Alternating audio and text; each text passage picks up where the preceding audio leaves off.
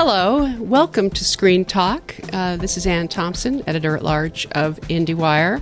And this week, replacing Eric Kohn, who's on vacation, well-deserved, is our box office editor, Tom Brueggemann, from Palm Springs, California. Tom, welcome to Screen Talk. I know you've been on with Eric before. This is the first time we've done it together. I appreciate the opportunity. How are you? I'm good. So box office editor, in the pandemic, you have gone on to become something more than a box office editor. Explain, if you will, a little bit of what you're covering now in order to keep us informed on how movies are doing. How do we measure how a movie is performing today? Well, first of all, the good news is there is box office to report between March and late August, September last year, when until Tenet opened up, or just before that. I stopped doing my Sunday column because it was ridiculous to report the minimal stuff that was going.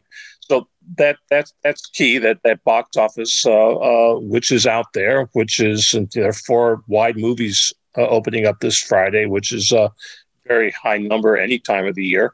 So there's a lot to report on that. Beyond that, though, the issues are those are micro things. The macro things are what the future for theaters is, what the future for releases are, how distributors are adapting to changes, how the specialized side of it is a completely unanswered riddle, which we're going to get a lot more this fall post festivals when the award season begins. That's been very sketchy so far, with an awful lot of films going streaming almost immediately. I have a question.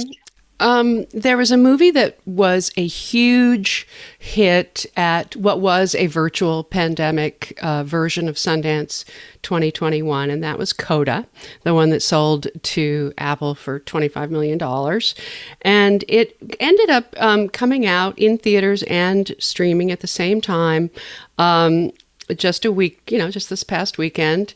How did it do? How do we measure how it did? How do you think it affects the Oscar hopes for what is actually a typical, in my view, totally down the middle, perfect Oscar movie in an ordinary world where you would be in theaters building up word of mouth and having a theatrical hit. And this weekend, it just seemed like there was a lot more attention being paid to yet another HBO series, White Lotus. Talk about that. Well, the comparison to White Lotus is interesting. As I've been thinking about this, there is actually a literal apple-to-apple comparison in terms of response, because Apple had Ted Lasso as one of their highest responded original series. And the honest answer is Apple is, as some distributors, all distributors have the right to block reporting of grosses. Before Netflix started doing that, except for 1-week awards qualifications, nobody ever blocked grosses.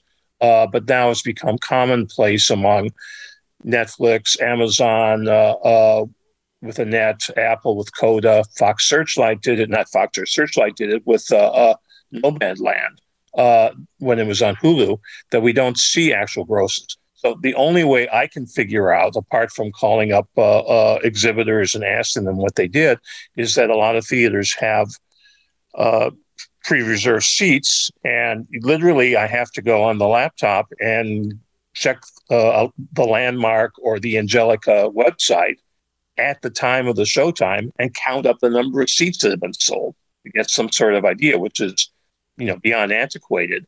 And the results analog. And they were on 2 screens each. So like on Saturday, I didn't do it the whole weekend. I did it on Saturday, and I literally made out a list of showtimes and set my phone to alarm 5 minutes before every showtime to catch up and get a reading of it. And I did get a sense of probably both theaters did around 5,000 or 6,000 for the weekend, which is very low for what their potential is normally. But how well it's doing on Apple, where most of the viewership is going to be, where most of the buzz is going to be, we don't know. There are outside analysts who do, weeks after report on these things with uncertainty of how accurate they are. And the other way is to find out if there's an uptick in subscriptions, which Apple hasn't released. So we're sort of reduced to anecdotal and social media stuff. And as I said, there's an apple to apple comparison. Ted Lasso got a lot of attention on social media after, it started playing and started developing momentum. I've seen virtually nothing on Coda. It's, like it doesn't, again, I would say there were at least, me, I'm on Twitter and Facebook and there was some Thursday, Friday before the weekend kind of stuff. And they did do some publicity. I mean, there were articles about it, interviews. Absolutely. Running. There was plenty of attention being paid. How you measure the buzz, I would say there's no comparison if you've got of a series like White Lotus, just unfolding week after week, building momentum, mystery show. What is the reveal in the last episode? Well, I still haven't seen it, so don't tell me. But you can see it on Twitter that there's just a huge amount of conversation around that. But I don't think any indie movie with no stars except Marlee Matlin, an Oscar winner, so she counts as someone with a name. I don't think any movie like Coda could compete with that. Well, the thing is, let's flash back to a year and a half ago, right before theaters shut down. End of February. What was the big event in film at the end of February? The Oscars. What won the Oscar? Parasite. There was a huge amount of social media chat of that for months as that film went along. That was an active, vibrant film, and that interest, along with its very successful theatrical run, all over the world, I might add, it was global. Yeah, it was. Yeah. I mean, it had a buzz, it had an excitement, and there have been films. I mean, Once Upon a Time in Hollywood a couple summers ago. I mean, that film was only 2 years ago. That had a huge amount of chat. Which was obviously a wide release film, not a specialized film. With a lot of marketing on top of it. With a lot of marketing on top. Also, I think Apple was spending money on Coda. I think we just have to recognize the limitations. This is what we're talking about with the specialty market, the limitations of a movie like Coda needing that kind of week by week by week buildup in theaters. Yeah, and just sort of it's a legitimizing, and box office does play a role in that. There's no question that when films are released, in the awards period, as somebody who writes about box office, I'm very conscious of the trajectory that the way films open up platform and then adding cities and adding more cities and going wide at some point. It's done partially to maximize the box office and to get the best return financially on the film, but it's also partially to build up a momentum. This, you're as much on top of this as I am in observing this, that there's a relationship with the voters and the public that works. And nobody's, Netflix struggled with this, with their releases. They've spent huge amounts of money on it, and they had the goods with. And they've bought theaters in New York and LA. Yeah, and they paid to get, in some cases, to rent theaters that might otherwise be reluctant to play. They made it financially. They gave the incentives, from what I understand, for a lot of theaters to play the films, but they also had the goods. They had the goods with, they had, Roma. They had The Irishman. They had films. They had films that which actually did business. Some of those films. You look at last year where they were unable to really get much of a theater play. Did Chadwick? Did he not win Best Actor because it didn't have that much of a theater presence. It just had I this. think that didn't help him. But Yeah, they also chose, I mean, if we want to dive into this particular detour, they also chose to reveal their films during the pandemic fall when other people couldn't be in theaters, really. And they were almost premature in a way by the time the Oscar conversation came around, where Nomadland and The Father especially picked up a lot of steam at the very end. Right. I mean, the more things change, the more they stay the same. Sometimes last scene gives something and the Oscars were very late last year. Let's talk about what Netflix is doing this year, which I find interesting. Again, they have a full slate of films. They've got the Jane Campion, which they seem to be playing at every festival they can get.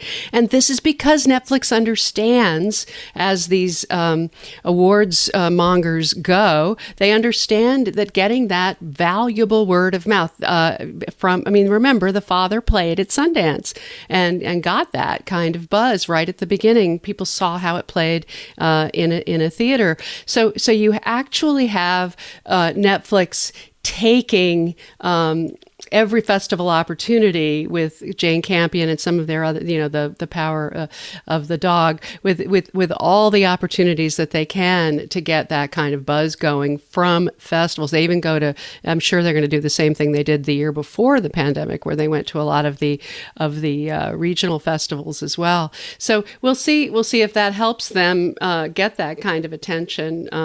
But the next conversation, what is your sense of how Reminiscence, this is the latest theater release day and date from Warner Brothers with HBO Max. It's a Hugh Jackman movie. It's from Lisa Joy, the one of the co-creators of Westworld. Part of she's a collaborator with Chris Nolan's brother, Jonathan Nolan. So what is going on with this movie? Is it getting a big push? Is it looking like it'll do some business? What's your sense? Well, it opens up this week, again, among 4 wide release films. It opens up same date on HBO Max, as will the rest of Warner's films for the rest of the year, including Dune and the Matrix. And so it's got that, although some films have opened up very well the same date, although they tended to be those that go for a younger, more F9 type of audience than the audience appeal that Reminiscence has. The expectation is that it's going to be a sub $10 million weekend opening, which is the general expectation on most of the things. It appears that Free Guy's second week with maybe a 50% fall off will be the number one film.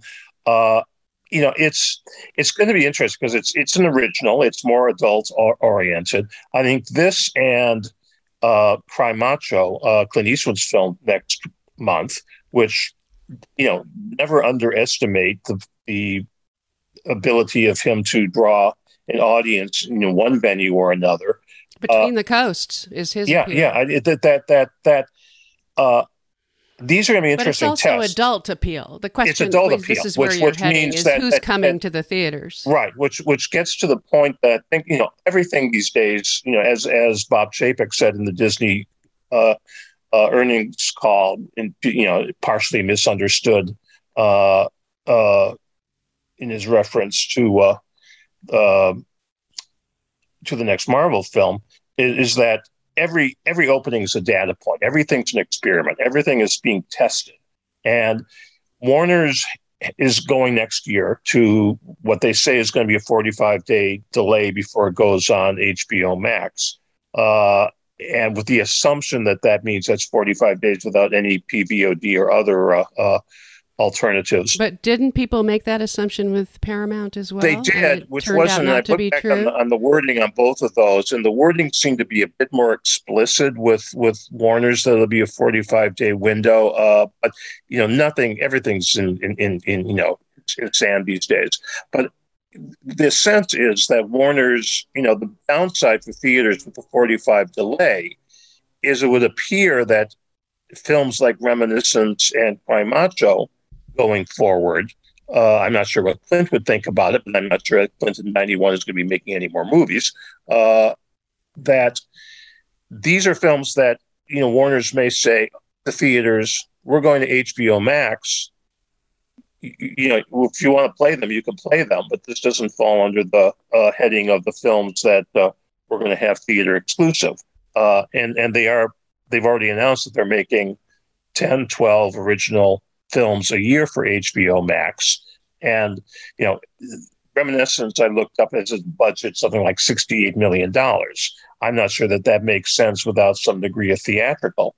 But yeah, so what I'm going to be looking for this weekend on Reminiscence as a Warner Brothers film is how much it does, how much it would have done under normal circumstances, and what impact this may have on Warner's in the future.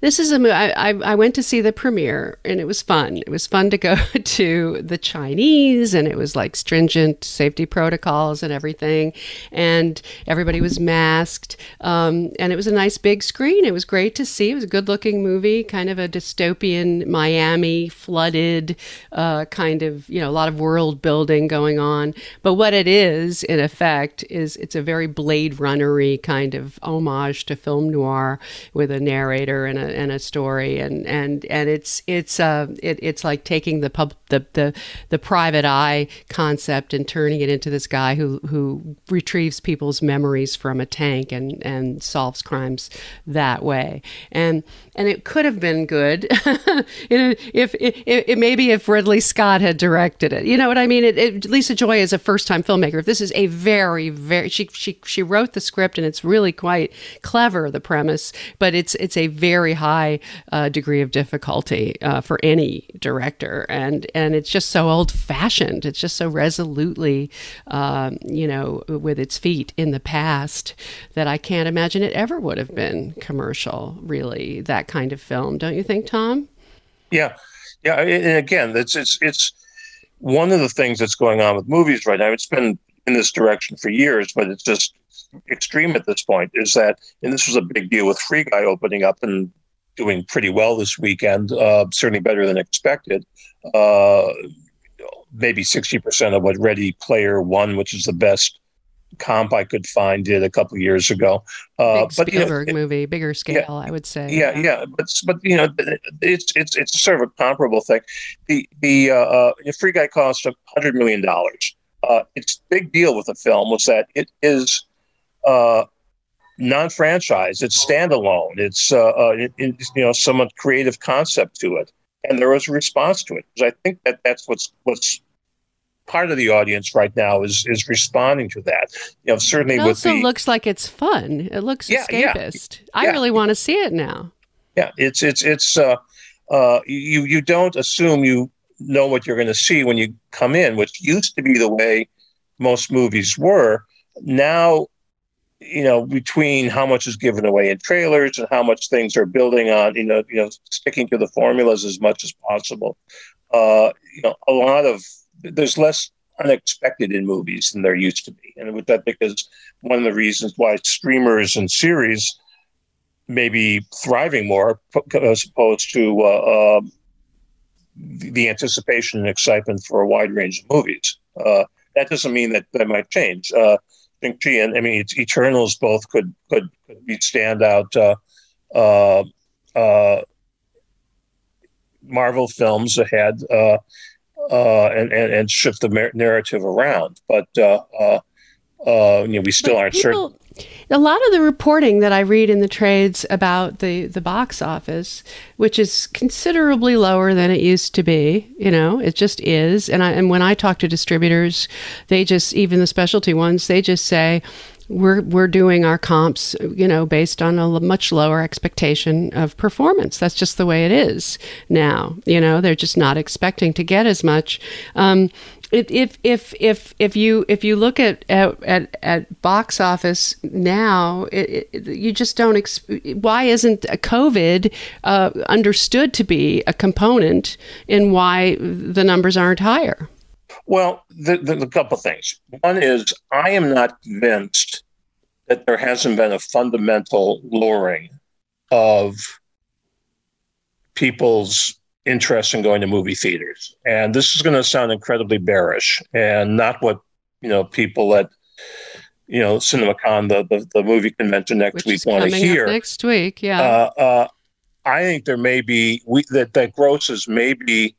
Yes, there is some COVID impact, and certainly for adult films, and now maybe starting to cut in for kids' films. I think for Free Guy or films like that, it may have grossed not that below what its potential was at the moment.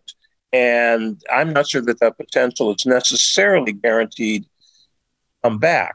The problem, what I do with box office, and I do this weekly now on a 4-week, over a 4-week period, seeing what the comparison is and the grosses to the same 4-week period 2 summers ago, the last time there were full theaters. And at this point, the last 4 weeks, it was about 50%. And part of the reason is films aren't grossing as much as they used to, with the uncertainty of whether it's going to return. I don't know if I'm right that we're close to the maximum. The other thing is just fewer films being released. And that's a huge issue. Hotel Transylvania, the fourth one that was coming out in October, being sold to Amazon, is a big deal. The 3 previous films combined domestic gross just under $500 million. And the first one was the lowest of them. It's been growing. I'm still upset about Luca. I'm still upset that they took a Pixar movie, Disney, and put it straight to streaming. That one, and at least go to PVOD. At least make it an even playing field. So that you can choose to pay money. Now, so the issue is, there's one of the most reliable audiences for years, and actually, when theaters started reopening, were family films, and now. There's been with the Disney stuff, with a number of films last year, with Hotel Transylvania. Now, you're getting, families out of the habit of taking kids to movie theaters, and if that gets disrupted, there's going to be a few years of kids that lose that initial contact. Apart from the fact that theaters need to have as many films released in theaters as possible, irrespective of what their alternatives are. And when you take a film up, you're talking $100 million maybe that this, under current circumstances, would have grossed less, but that film might have grossed $100 million in a period where theaters need every single dollar they could possibly get. I wish. I mean, CinemaCon is going to be a great frustration for me because for various reasons having to do with excessive caution, I'm not going to go to Las Vegas and put myself in there. But I'm sorry not to be on the ground there talking to exhibitors because this is a very trying time for them. There's one thing I wanted to ask you about, if you could clarify, because I know you're tracking this. Searchlight and Fox had their own deals that were set up at Fox, and they've gone over to Disney, and their films are being released in different ways than the Disney movies. Can you explain what's going on there? As I understand it, and it's not complete and total, and I've learned a lot more with discussion on Free Guy. Fox had a deal. There's films released, before COVID. The pattern was films released in theaters. After 10 weeks or so, films could go on premium VOD for $19.99 or more. And then a couple of weeks later, regular VOD, standard priced, plus Blu-ray, DVD retail started. That was the window. So that's 2 tiers. That's theaters, and that's initial paid, home viewing. Then the next level is premium cable, HBO, Showtime, whatever, usually 8-9 months after the initial release. All studios have had deals with cable operators back when cable was, a big deal. And that's what took them so long to go to streaming. They were unwilling to give up that incredible, lucrative right. I mean, that was money. And it was reliable. And anyway, Fox's deal apparently was with HBO. So Free Guy, under the current agreement, which expires sometime early next year. I don't know what the date is, and I don't know if the expiration is based on theatrical release dates or when it would be available normally for cable. Free Guy is HBO's to play, I presume, after 8 or 9 months, unless they are given leave to play it earlier.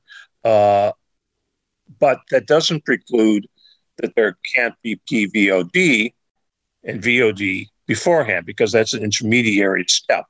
And Disney hasn't spoken about that.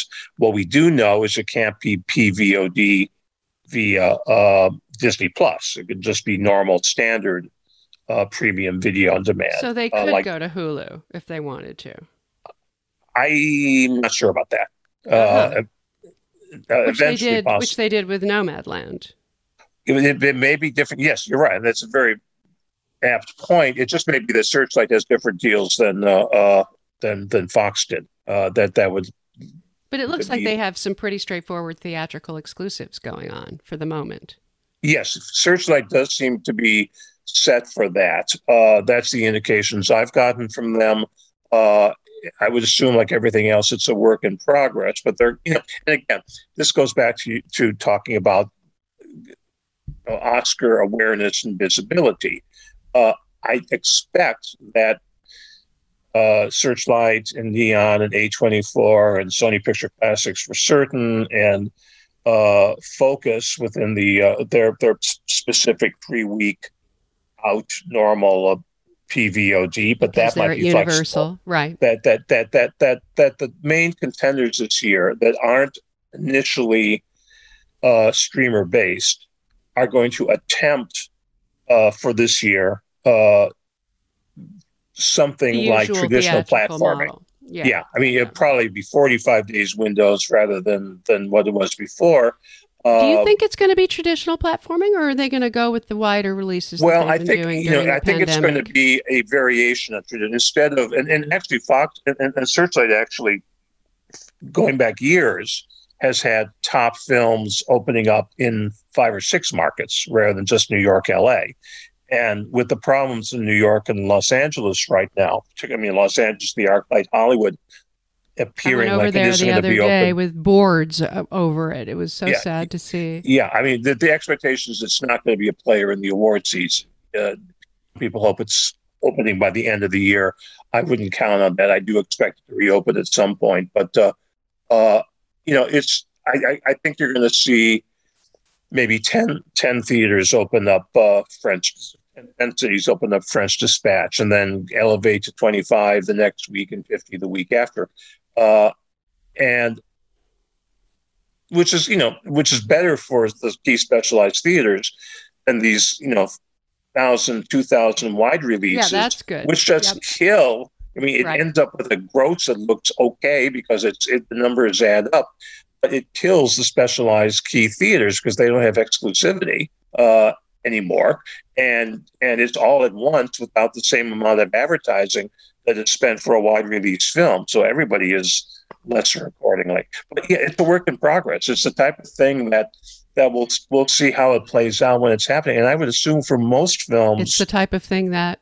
So I'm really frustrated that I'm not going to be able to, go there and report on the ground what's going on, because it's a pretty fraught time. What would you like to know if you were going to talk to these people about what's going on and what their future is? What would you tell these exhibitors? What are they doing right and what are they doing wrong? And what are the studios doing to make it worse for them? Well, I probably would say learn from the past, and that just to state the obvious, one of the things that's happened clearly with the last year and a half is that studios have proven that they are calling the shots and that they can not necessarily do whatever they want to do, because there's an infrastructure of theaters that they still need to take advantage of, but they control things. And that the perception in the past was that distributors and theaters were half of the whole. In retrospect, had there been agreement for a 45-day window set in stone that would have been stuck to post-pandemic, they would be better off than they are right now with all this mismatch of things going on. I think that they probably, it's in their interest to have things clarified so that the public knows what the stages are. Because at this point, any movie that opens up, you Google the film's title and is X on Netflix or is X playing at home? Every single film, public is asking about that. So there's some confusion. But I think the thing I'm most curious about is what plans are going on for alternative uses of their real estate. Because at the end of the day, movie theaters are a real estate business. They are a business with spaces that they rent, and they need to fill up with paying customers. So what's going to happen? They're looking for alternative programming. Right, and that's in programming. I mean, and beyond programming, just opera usage. Or sports or AMC's talking about they'd love to have rights to play NFL games, so that they can have in a community people come and watch the game together. Now, there's a problem because NFL has its agreements with networks and cables, but they've been able to do this with some in some big college towns, wrestling and stuff, So I think to sort of reinvent the idea of events that people want to do together as a group is something that in past decades when theaters closed, when they were single screens, they might become retail spaces, they might become churches. 12, 14, 16 auditorium theaters don't lend themselves to what they were in the past. So that would be a prime thing. My prime interest would be non-movie related. Interesting. In the broader sort of thing. You're pretty dour about where things are heading. Well, because some of this is just pandemic behavior. As you say, Warner's is going to change the window going forward. Well, here's the thing, and you're aware of this as well. What the pandemic did is allowed the studios to move up the timetable of what they were planning to do anyway by maybe 5 years. They were in their, they were planning to set up their streaming sites. That didn't pop up in the last year and a half. Disney Plus was well underway in planning. HBO Max was, Paramount Plus is a more recent one. Sony hasn't done anything yet. Peacock for Universal is evolving, but all that stuff was happening, and it's more advanced in the United States and Canada than it is in the rest of the world. So, if I'm dour, it's because there's going to be fewer films released for theaters. There's going to be quicker alternatives in windows, and I don't know how that shifts. I don't know what changes the dynamic. Now, what theaters have done is that they've cut costs, they've cut show times, they've redone deals with some of their landlords because a lot of these spaces need to have theaters in their shopping malls. Otherwise, it has a domino effect of everything else. So there's going to be less competition in some cases with some theaters closing. So it's possible that the average remaining complex might be able to operate. Film rental's gone down because of when you go streaming, that gets cut back. It's possible that theaters might be able to operate with 75% of the revenue they used to do. It's, instead of the 11 billion plus years, maybe they can survive on 8 billion in the United States and Canada. Although, some of them, particularly AMC, have huge debt loads that are become due within the next few years. And they're picking up other theaters while they're doing that. Well, they're picking up leases on proven theaters that probably, we don't know what the lease deals are, but they might be more favorable than they were for their previous tenants. But so just to look back at the past as we wind up here, Ira Deutschman, an old friend of both of ours from New York, has made a documentary about the great Walter Rugoff, the exhibitor in New York, and he has been sort of hand carrying it. It seems like from theater to theater. I watch him on Facebook and Twitter. Really taking all of his knowledge of the old school distribution handbook and just taking this around the country. What do you make of this, and what did you think of the movie? Well, I was fascinated by it because I was some extent present at creation when Don Rugoff was a exhibitor and distributor, and in fact, my initial. So is it Don Rugoff and not Walter? It's Walter Reed and Don Rugoff. I gotcha. Go ahead. Those were the two big players in upscale, specialized in the 70s, in late 60s and 70s in Manhattan, and Dan Talbot as well in the more limited way. Cinema 5 was a company, and there had been ones before. Joseph E. Levine with Embassy had been big, a few years before that. But Don Rugoff was, as important for the evolution of specialized as Miramax. He had theaters in the Upper East Side, which were the prime exclusive platform theaters, and he went out to acquire films. And his marketing finesse and picking the right films. Putney Swope with Robert Downey's death recently has been getting attention. Z was a huge breakout. Monty Python later on, the Lena Wertmuller films. He managed to elevate specialized into a little bit less of a niche and more of a breakout, wider attendance sort of thing, parallel to the growth of interest in film that was going on in the 70s. Ira worked for Don for a few years out of college and has now made this documentary.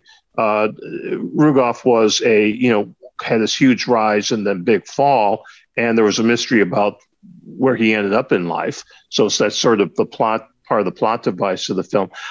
I'll tell you a very quick story. My first year working, my parents sent out Christmas cards every year, and I was the oldest child and the first one to get a full-time adult job. But they sent me a draft of it beforehand. I was working for a theater owner in Chicago as a film booker, and the first draft was, "We're very proud Tom is working for an exhibitionist in Chicago." And I had to explain, because people don't understand that there's theaters and distributors are different. There's retail and there's wholesale, and there's very little stuff that's out there in documentaries or in fiction or in storylines about how the movie business works. So it's anybody who's curious about that, and also about a different era, which is much different from today. It's really a fascinating inside look that still has general audience attention. And then there's a mystery about because Rugoff had fallen out of sight after his business collapsed in the 80s, and it's playing in a lot of specialized theaters. It's just the title is Searching for Mr. Rugoff, Rugoff. So you can Google that. There's a website. And I would assume that it will have interest down the line on niche home places like Criterion or Turner Classic Movies. Would be ideal for either of them later on. But I would encourage seeing it in the theaters, because the way that the film's set up is that it's getting some extra benefit for all the theaters, because Ira is very much committed to keeping specialized theaters going and alive. He is. And we can applaud him for that. Thank you, Tom. This was most wonderful and erudite and enlightening, and I knew it would be. And we'll have you back on another time. Always fun. All right. Bye. Bye.